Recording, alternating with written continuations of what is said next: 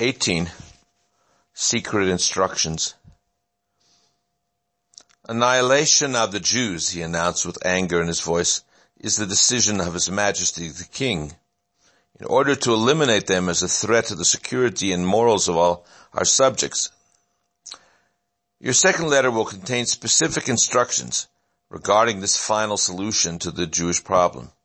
When you have completed it, you are to write on an accompanying envelope the words, "Not to be opened upon order of His Majesty until the 13th of Adar."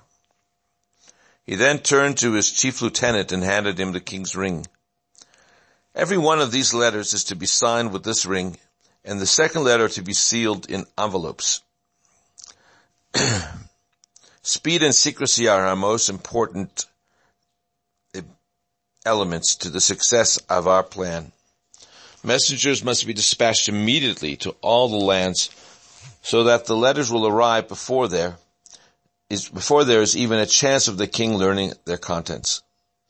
Once they are in the hands of the satraps and governors, even His Majesty cannot recall them, for a document signed with the royal ring is irrevocable. But just to be sure that the king doesn't find out too soon, hold up the letters to be delivered to the local governor Shushan until all messengers have departed. But can we rely on all the rulers of the provinces to go along with our plan to exterminate an entire people? Wondered the lieutenant. I have taken care of that problem, Haman assured him. Each messenger has been given instructions to inform his particular governor or satrap that such letters were sent only to him. He will naturally assume that the crown is focusing all of its attention on the Jews in his particular province, and we will be very careful to obey these orders in regard to handling his local problem.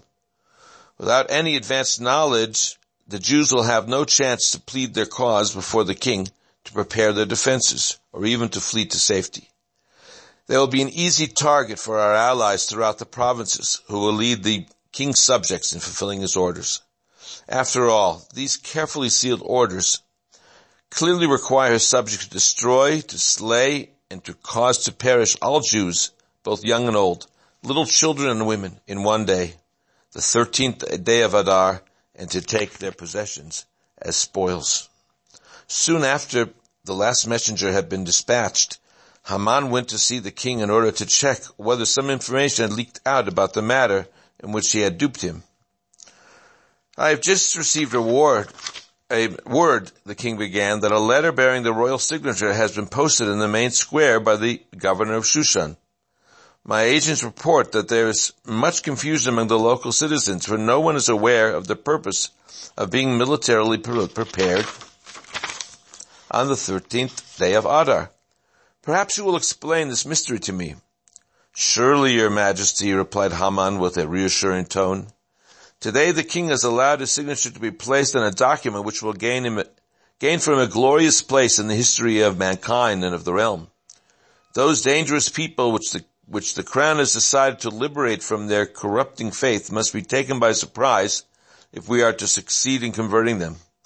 Letters have therefore been dispatched to signal our loyal patriots to prepare for a certain day. When the great moment arrives, they will be put into action for swiftly accomplishing their mission of forcing this rebellious race to live and believe as all the other peoples in the kingdom. The king smiled with relief and raised his goblet of wine in a toast to the wisdom of Haman and the success of his patriotic mission. Shalom.